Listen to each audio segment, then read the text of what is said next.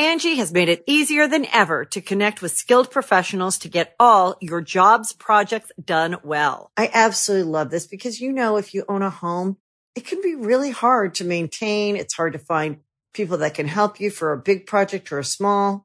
Well, whether it's in everyday maintenance and repairs or making dream projects a reality, it can be hard just to know where to start. But now all you need to do is Angie that and find a skilled local pro who will deliver the quality and expertise you need. Angie has over 20 years of home service experience, and they've combined it with new tools to simplify the whole process. Bring them your project online or with the Angie app, answer a few questions, and Angie can handle the rest from start to finish. Or help you compare quotes from multiple pros and connect instantly, which means you can take care of just about any home project in just a few taps. Because when it comes to getting the most out of your home, you can do this when you Angie that. Download the free Angie mobile app today or visit Angie.com. That's ANGI.com. Rachel just cupped her hands, and I really thought you were going to say they just had to read it quickly before it fell out of their hands. Just quick, pee in my hands. I'll tell you your future. At Popular Science, we report and write dozens of science and tech stories every week. And while most of the stuff we stumble across makes it into our articles, we also find plenty of weird facts that we just keep around the office. So we figured, why not share those with you? Welcome to The Weirdest Thing I Learned This Week from the editors of Popular Science. I'm Rachel Feltman. I'm Jason Letterman. I'm Claire Maldarelli. So, on The Weirdest Thing I Learned This Week, we start by each offering up a little tease about some kind of fact or story that we picked up in the course of reading, writing, reporting, etc. And then we decide which one we just absolutely have to hear more about first. Then, once we've all had time to spin our little science yarns, we reconvene and decide what the weirdest thing we learned this week actually was. Jason, welcome. Thank you, Rachel. You're a rarefied guest here. Oh, stop it. At Weirdest Thing. So why don't you go first with your tease? Sure. My story today is of two scientists who turned a living cat into a working telephone. What? Rude, first of all. Yeah. Poor cat. A real move, I'd say. It's a real move. In the name of science, of course. Yeah, there are a lot of moves in the name of science. Yeah. I would Did say. the cat survive or did it die? Well, I can't tell you until we get to my story. Okay. Claire, what's your tease? There is a math problem that when published in a magazine column, stumped at least 1,000 mathematicians. And the answer is so simple. Wow. Okay, here's mine. Doctors often take urine samples to help diagnose their patients. Many of us have peed in cups, I presume. Yep. But before we had modern lab tests, physicians had to visually examine, smell, and even taste their patient's pee. Oh, I knew you were going to say that. I knew you were going to say taste it. And I was like, please don't say taste it. Please don't say taste it. And I knew it was coming. They tasted the pee, Jason. You heard it here first. Well, since Jason's tease has already inspired questions, yes, I think you have to go first. Okay. So before we start, I think it's important to talk about how people hear and the difference between a hearing aid and a cochlear implant. So all sound is just vibrations. As they travel through the air, your outer ear, that is the part of your ear on the outside of your head, which is called the pinna, captures these sounds and funnels them to your eardrum, and your eardrum and the other parts of the middle ear vibrate and transfer those sounds to the cochlea in the inner ear. And the cochlea is what converts that sound and those vibrations into information that goes to your brain, and your brain interprets. And that is how you hear. It's a lot more complicated than that, but those are the basics. A hearing aid is a device with its own battery that amplifies the sounds. And it's great if you have mild hearing loss or even moderate hearing loss. But the important thing is that the parts of the ear that are responsible for hearing generally work. The hearing aid is just boosting the volume. Right. A cochlear implant is meant for someone whose ears have either stopped working or never worked, and it converts sound into digital information. So it's no longer the original sound wave that came out of something or someone's mouth. And it must be surgically implanted within the inner ear, so it bypasses the parts of the ears that don't work in order to get a signal to the auditory nerve. Anyway, all of this is to say there's no direct link between the cat telephone and cochlear implants, but the cat telephone laid the groundwork for their invention by proving that sound could be converted into digital information. I actually, in the course of my research, found a video from Arizona State University that demonstrates what hearing with a cochlear implant sounds like. So I'm going to play a clip for you, and you'll hear 3 different sentences, first as a person with a fully functional ear would hear them, and then as somebody with a cochlear implant would hear it. It was a full moon 3 nights ago. Don't live beyond your means. That was an unexpected outcome. So as you can hear, it's converting sound waves into digital information, which the brain is then able to interpret. So onto the cat telephone. We're going on a little trip, just about 2 hours away from our Midtown Manhattan studio to Princeton, New Jersey. And the year is 1929. Professor Ernest Glenn Weaver of Princeton University and his research assistant Charles William Bray are trying to see how sound is received through the auditory nerve. And so naturally, they decide to use a cat for their test. Naturally, as one does. It better not have been their pet cat. I don't believe it was their pet cat, but I don't know where the cat came from, to be perfectly honest. Sure, it was just one they found. Remember my episode about the brown dog riots? I do remember. How doctors just killed dogs all the time. So imagine how they felt about cats. Go on. Okay. On that note. So to access the auditory nerve, they had to cut open the cat's head. Jeez, Jason. I know. And they had to remove most of its brain. Like I said, doctors. Doctors. Sorry, go on. Never go to them. Eat an apple. Then they attached one end of a telephone wire to the auditory nerve, and they attached the other end to a telephone receiver 50 feet away in a soundproof room. Bray then talked into the cat's ear, which through the telephone wire, Weaver was able to hear in the soundproof room. And what they proved was... How? Jason, I'm sorry. I can't even let you tell this story. I'm at the edge of my seat. No, it's okay. So what they did was attach a digital object, the telephone wire, to the auditory nerve, and they were able to prove that you could convert sound into digital noise that can be understood at another place. Wow. Yeah. Dang. What did they whisper to the cat? That's a great question. So what I was able to find is that they were very concerned that the noise would become either distorted or sound different on the other end of the wire. And they talked, I don't know what they said, but they talked in different pitches or frequencies to test how it sounded. And on both ends, the noise sounded the same. So I like to imagine he just meowed at different, I'm thinking like at that different pitches. It's like meow, meow, meow, meow, meow. Oh, the Meow Mix commercial. Yeah. Yeah. This is reminding me of, I want to say it was Thomas Edison had these dolls he made with wax cylinders in them to make sound.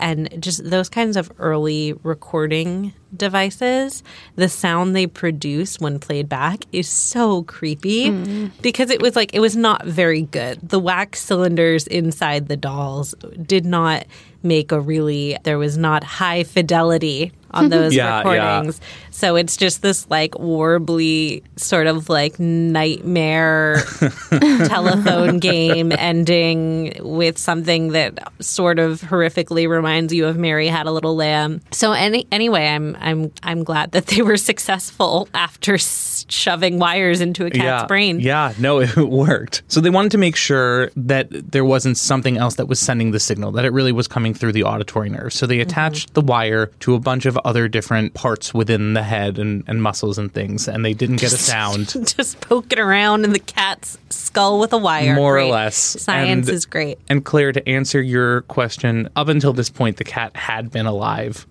What? And then to to see essentially that the electricity within the cat's brain was what was powering the wire. But didn't you say they chopped the head off? No. I know cats have 9 lives, open. but... They just cut it open to get to the brain. Oh, okay. I was thinking a full chop. No, not a full chop. Just a little off the top. Oh, no. And there were also other things that they did. Like they at one point cut the blood circulation off to the head, and then the signal started to fade, so they let the blood go back and realized. So they strangled the cat. They strangled the cat. And then we're like, okay, Yeah. confirmed. Yeah. There were a bunch of tests. It's not pretty, but it is science, technically. Right. So they killed the cat, and the signal was fine, and then it kind of degraded, and then it stopped. Well, obviously. And well, not obviously. They didn't know what was powering it. They didn't know if the auditory nerve could work if the cat was dead. Oh, I see. Yeah, and then the cat would speak to them from beyond the grave to be like, what the hell? So anyway, that's the story of how two scientists turned a cat into a telephone. So did they write up a paper about this, or like?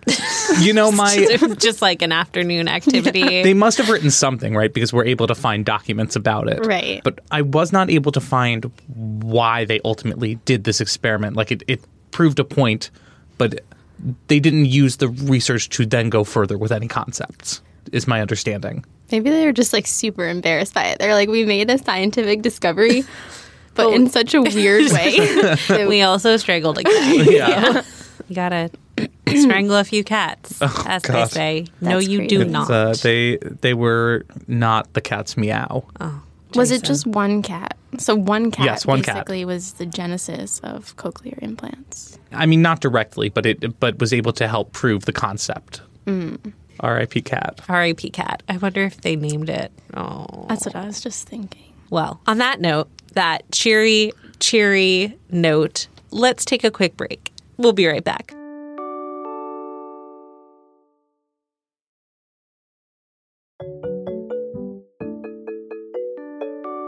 Okay, and we're back. And I'm going to talk about urine. Urine As long as it's for not dead a cats. treat. Yeah.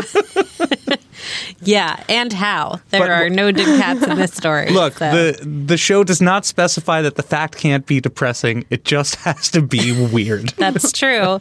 That is very true. We have had some depressing facts on this podcast. I don't know why the strangled cat is just hitting me especially hard It's- today. We all You know, have when we cats. started Yeah, this I have a podcast, cat. both you and I did not have cats.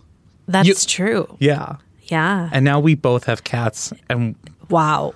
I know What what are the happened to odds? us. What happened to us, Rachel? We were so squarely dog people. And we love our cats. I do. I love my cranky 13-year-old lady cat. Okay. Now I miss her. I haven't seen her in like 6 hours. Okay. So, as I said at the beginning of the show, this is about doctors using urine to diagnose disease. And not in clinical tests in a lab, but really getting in there. So this concept of uroscopy, or, looking at urine to analyze it, it dates back thousands of years. There's one research paper I found that said it was, throughout history, the first bodily fluid to be examined. I wasn't quite sure if they meant they thought that the first time someone examined a bodily fluid for medical purposes, it was urine, or if it's always the first box people checked off. But I could find either believable, because it's like you can make as much of it as you need to. It is the most renewable resource, really, as a bodily fluid, I would say. You don't got to cut people open. You just got to wait. Give them some water Yeah, and just wait. got to give them some water and wait. So it's easy. Hippocrates, who was born around 460 BC, he noticed that fever changed the smell of urine. The Greco-Roman Galen, who was born in 131 AD, he really ran with the idea and thought that urine could reveal basically anything, because it was the best way to check the balances of your four humors, which of course for a long time was really the basis of all medicine. This idea that you had four humors, you had your blood, your yellow bile, your black bile, and your phlegm, right? Yes, that's correct. I know my humors. So, yeah, and Galen believed that the urine was the best way to see how those four humors were doing. So extrapolating from that, he thought you could use urine to diagnose everything. And for a long time, many people agreed. There was this Arab Jewish physician named Isaac Judaeus who lived in the 9th and early 10th century. Allegedly, he lived for like 100 years. So Good for him. That's pretty great. He wrote out a long treatise on the various colors of urine, and he abridged it into something like a portable flowchart, apparently. And that was wildly popular because people love portable references. Oh, yeah. Especially if they're flowcharts. Those still exist in doctors' offices and gyms. They're like, are you dehydrated? Yeah. Yes. According to this article in Doctor's Review by Jackie Rosenheck, it had more than 20 hues of urine. Oh, wow. And it said it could diagnose every known disease. And into the Middle Ages, this persisted. Doctors designed a flask called a metula that was just this clear flask with a narrower neck and a wider bottom. So it was designed for someone to be able to urinate into, and then you to be able to like hold it up and swirl it. And that kind of classic like doctor holding up a thing and looking at it was originally an illustration of them holding up pee. Urine. Yeah. Wow. It made a lot of sense in the Middle Ages for people to be really into looking at your urine. Because of the church's influence, there was very little physical or visual examination of patients, especially if they were women.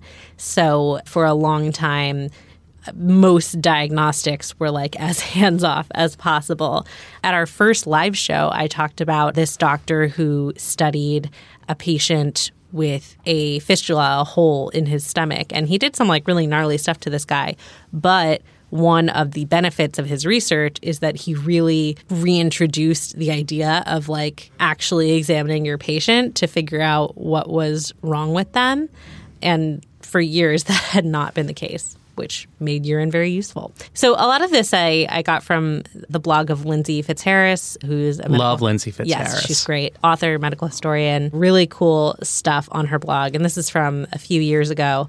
In 1674, the English physician Thomas Willis famously described the urine of a diabetic as wonderfully sweet, as if it were imbued with honey or sugar. It's the wonderfully that really gets me, because that is entirely subjective. If he's tasting urine all the time, like, Right, he should be the expert. Of all the urine I've tasted, the sweetest, the most wonderfully sweet. It's true. I guess relatively speaking, it probably was pretty wonderful. And this is actually true. You know, if you have really high blood sugar, it does make your urine at least smell sweet. I don't think there are a lot of people looking to confirm that it tastes sweet, but it's believable. Around the Middle Ages and into this time, people were using kind of the modern version of that urine flow chart we talked about. So here I have a picture of a classic urine wheel. Oh my goodness. There's so many hues of There urine. are so many colors of urine here. Okay, explain the green one. We'll get to that. I have a whole thing at the end about all the colors your pee can be. So stay tuned, listeners. So physicians would reference these urine wheels to diagnose almost anything. And the urine wheel was so widely shared that lots of untrained people started to use them for like quack diagnoses. And then there was also divination, which was called uromancy. Oh, no.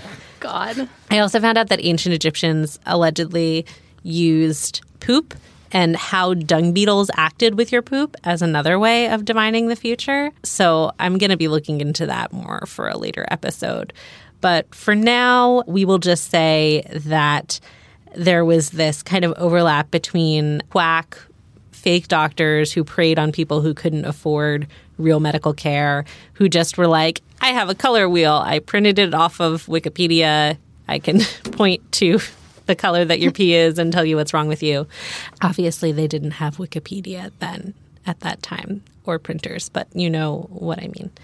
And there was a lot of this weird overlap between pseudomedicine and divination. Apparently, a lot of the uromancy had to do with like reading the bubbles in pee. It's like the tea leaves, but the bubbles. Yes, reading the pea leaves, if you will.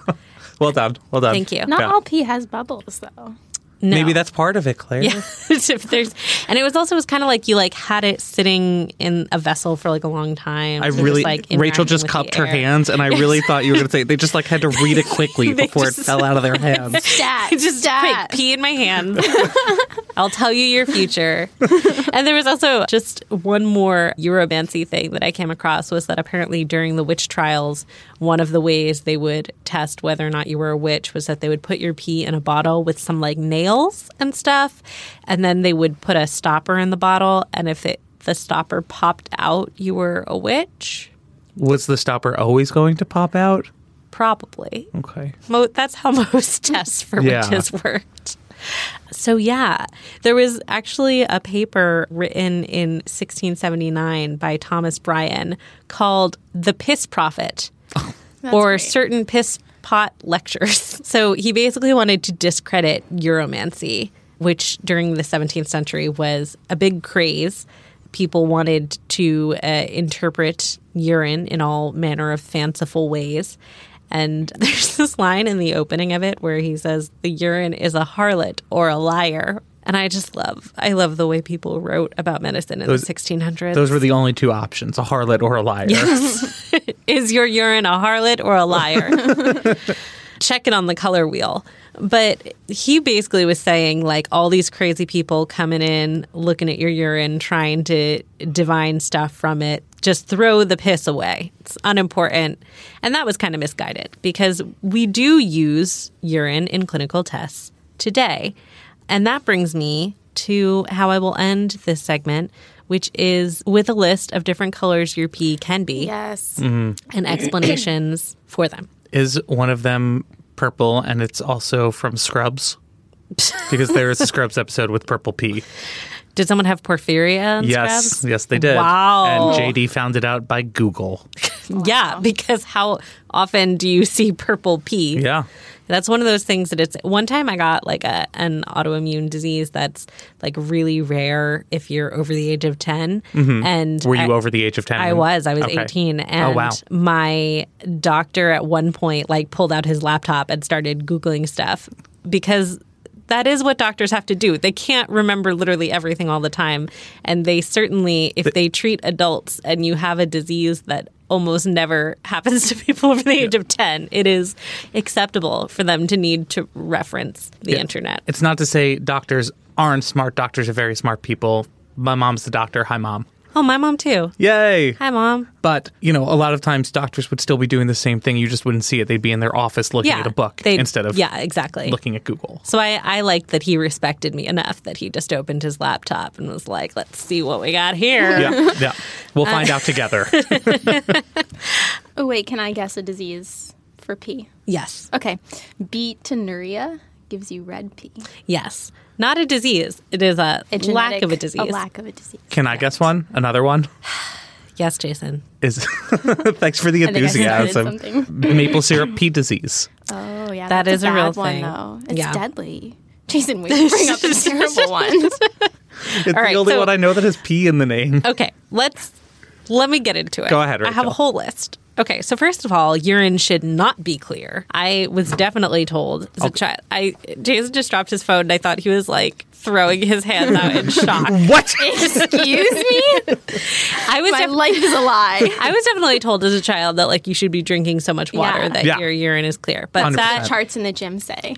But that means you're overhydrated. Mm-hmm. And it's true that being overhydrated is on the whole less dangerous from being dehydrated, but it is dangerous. Overhydration can kill you because it dilutes electrolytes and other essential salts in your blood. So, yeah, if your urine's totally clear, you're like a plant that's like starting to like leak out over the edges. And you should sit by a window not getting watered for a few hours, I would say. There was that famous like radio giveaway where someone was trying to win an Xbox or something and they had to drink as much water as possible and they died from that. Yeah. Oh, so bad. I'm full of cheery facts today. Dark yellow, easy, dehydrated. Drink some water. The opposite of the advice I just gave. You're a very dry plant. Get watered. Red or pink. So maybe you just ate a bunch of beets, as Claire mentioned. There's a great Portlandia sketch about people sitting on the toilet calling 911, screaming, and then it turns out they all ate beets. It's true. It can happen to you. And your poop and pee may be kind of pink, and that's okay.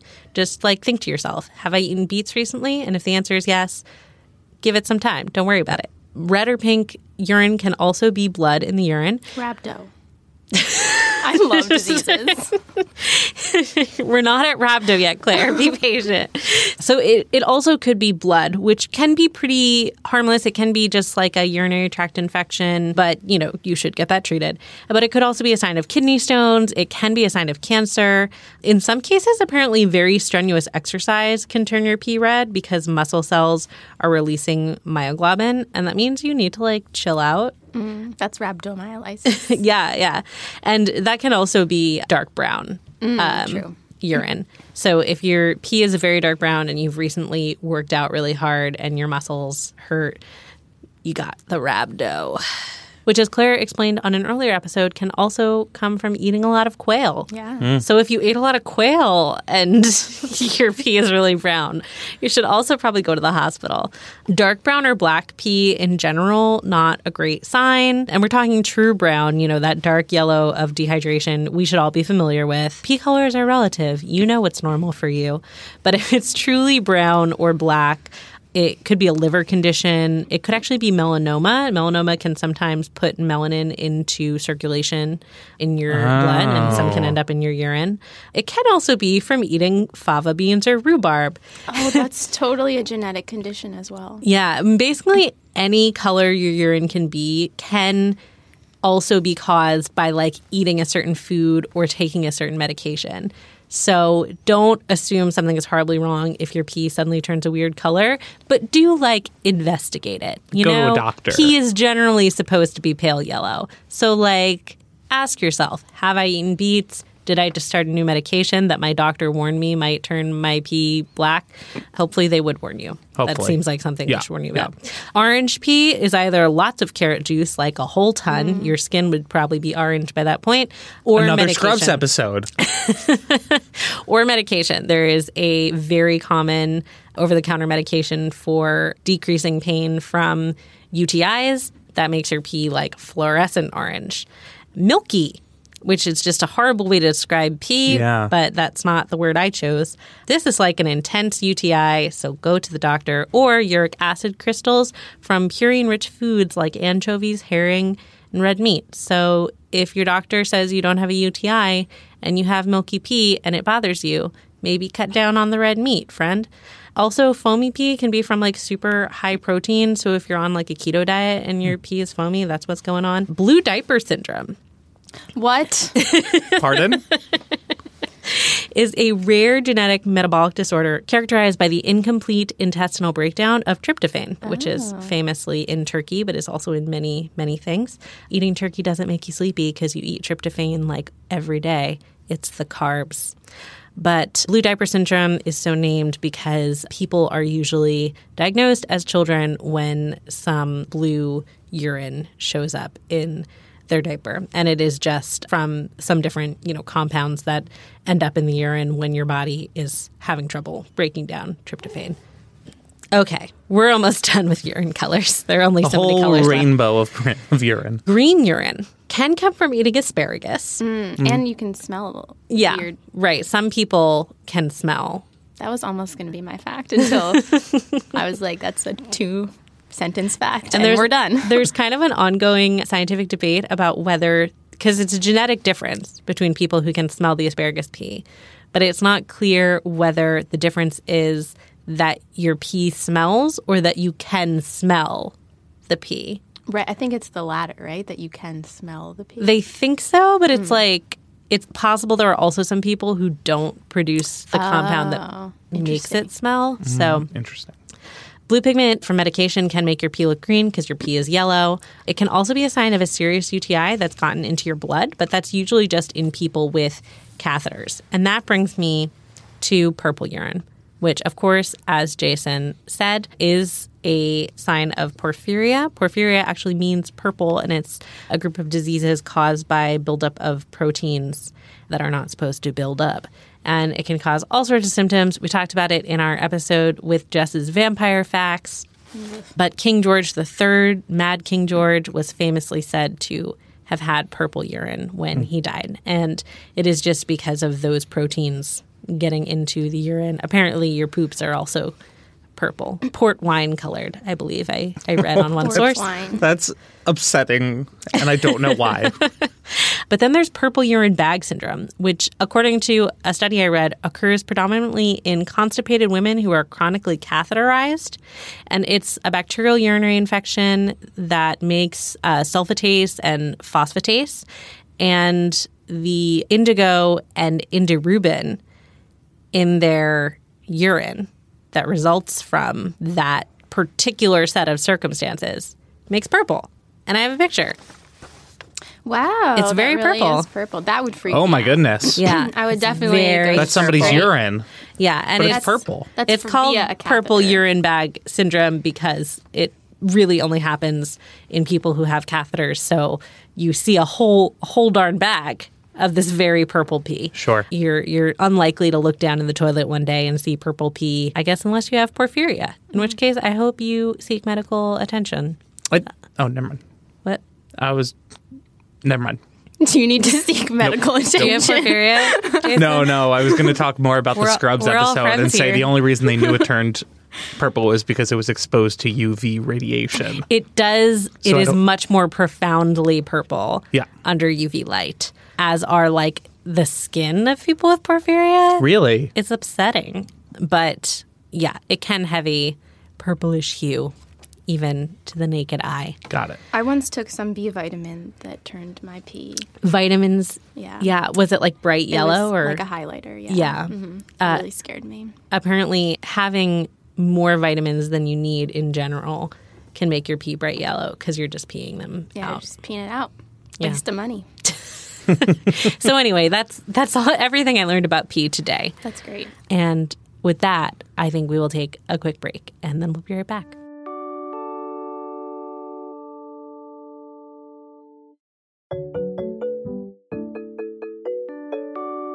Okay, we're back. And Claire, why don't you send us off with your fact? I would love to. It has nothing to do with dead cats or urine or any other bodily fluids or diseases for once. Wow. For me. I'm genuinely surprised. Thank you. Yeah. Proud of you for expanding your horizons. Proud of myself as well. So, in a 1990 issue of Parade magazine, a woman named Marilyn Vos Savant, who's an American magazine columnist, who wrote this column called Ask Marilyn, hence her name, published a brain teaser now known most commonly as the Monty Hall problem, based on a 1970s game show. Oh my with God, a- I hate the Monty I love the Monty Hall it's problem. my- It was on oh my Brooklyn Nine-Nine Yeah. recently. So, yes, also on Brooklyn Nine-Nine, also in a lot of other TV shows and books that I can't recall at the moment. But it was based on this 1970s game show with a similar scenario to the statistical brain teaser that I'm about to describe, but slightly different. Once it was published, with answer key included, it caused such an uproar amongst the mathematics community that almost 1,000 mathematicians from across the country called in to tell her she was wrong. Spoiler, she was actually correct.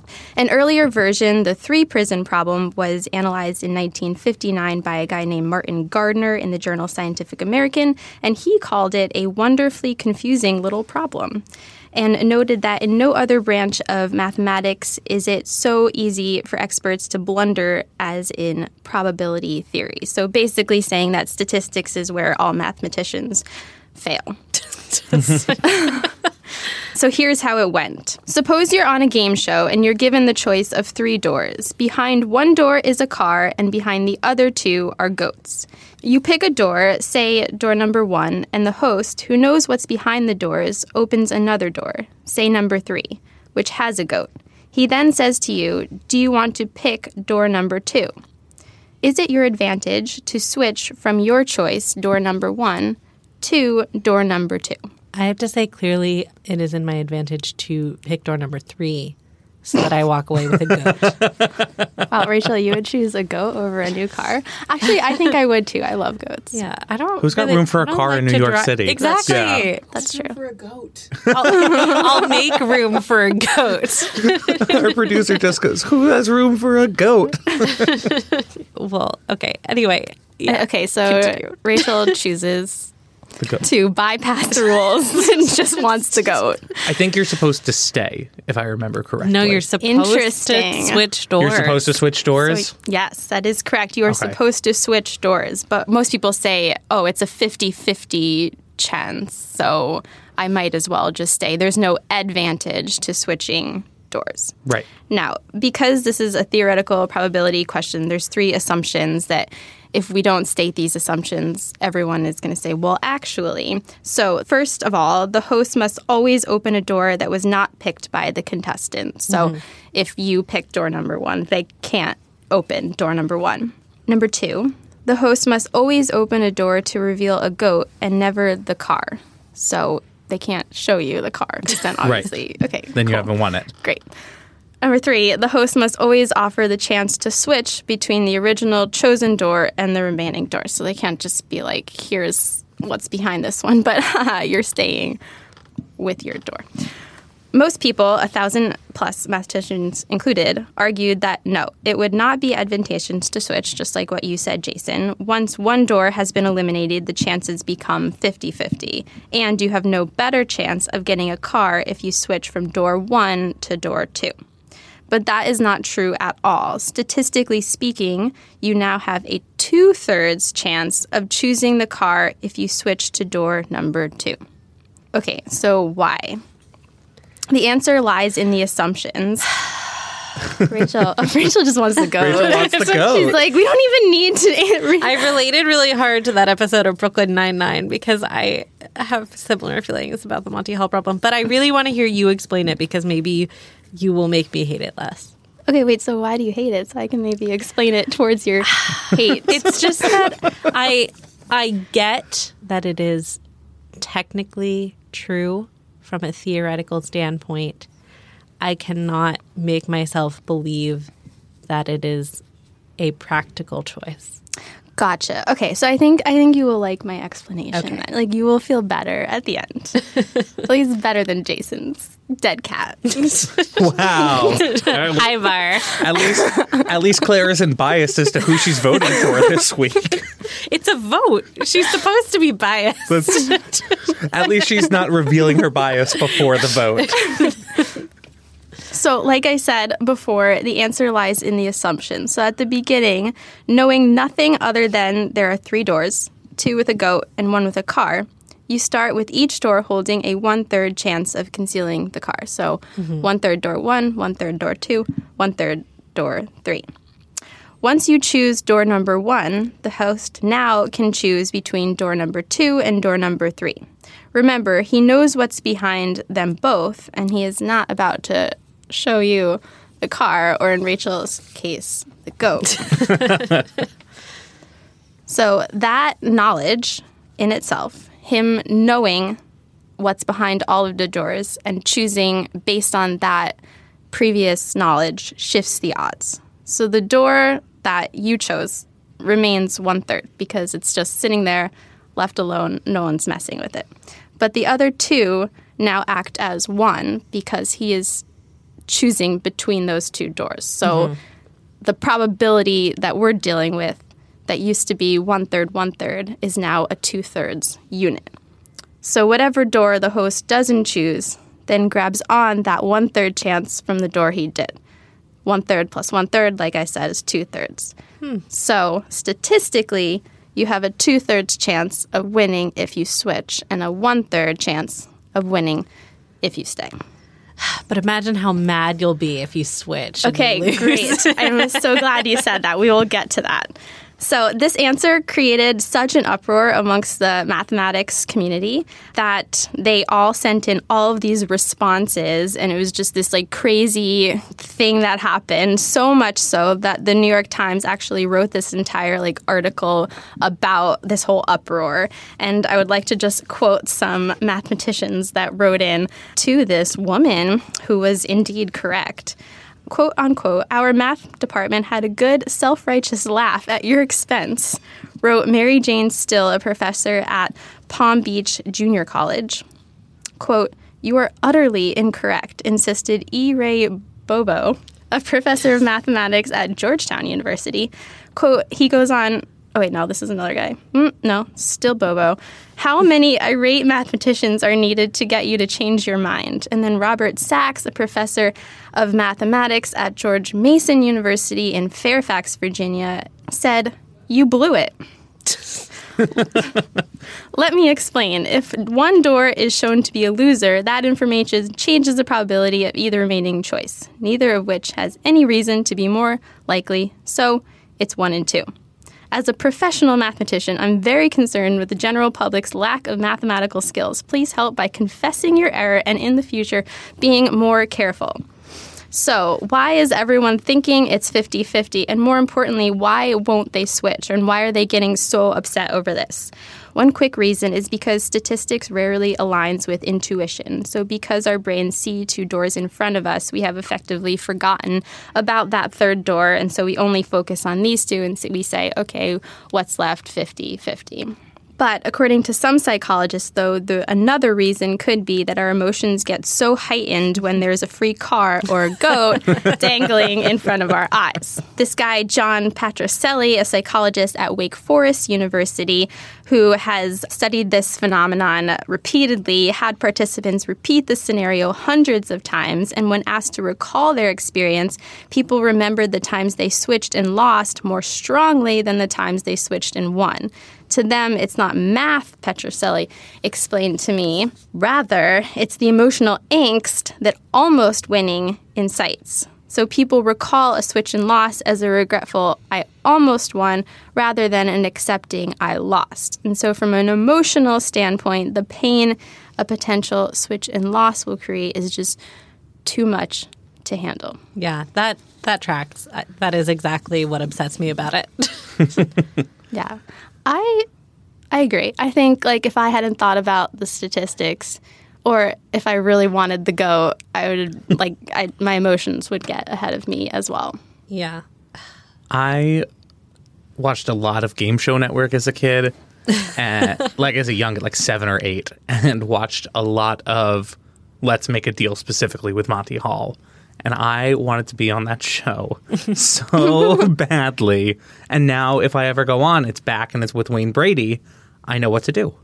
Wow. Wait, so when you wanted to go on the show when you were little, what was your thought process? What was your My thought process was I wanted to win a 1970s car. They look amazing. So would you have switched? I don't know is the answer. Probably not.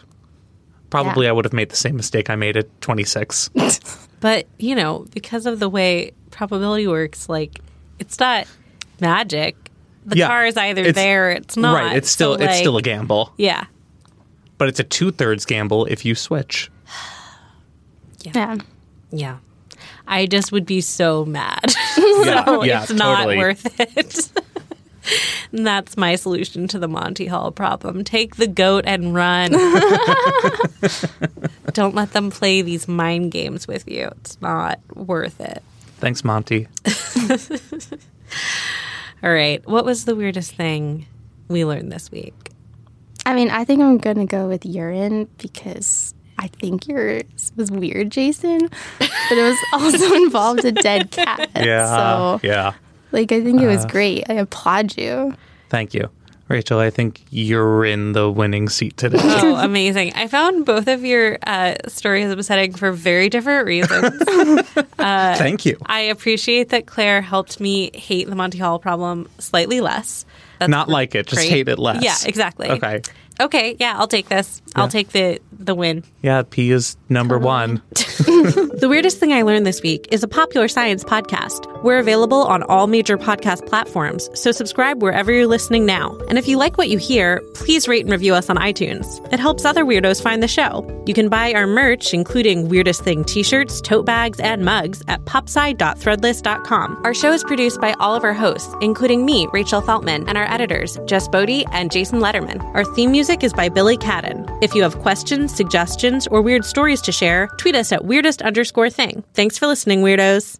Angie has made it easier than ever to connect with skilled professionals to get all your jobs projects done well. I absolutely love this because, you know, if you own a home, it can be really hard to maintain. It's hard to find people that can help you for a big project or a small.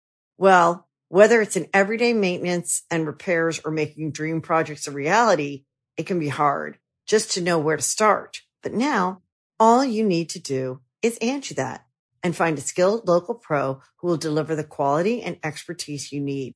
Angie has over 20 years of home service experience, and they've combined it with new tools to simplify the whole process. Bring them your project online or with the Angie app, answer a few questions, and Angie can handle the rest from start to finish. Or help you compare quotes from multiple pros and connect instantly, which means you can take care of just about any home project in just a few taps. Because when it comes to getting the most out of your home, you can do this when you Angie that. Download the free Angie mobile app today or visit Angie.com. That's ANGI.com.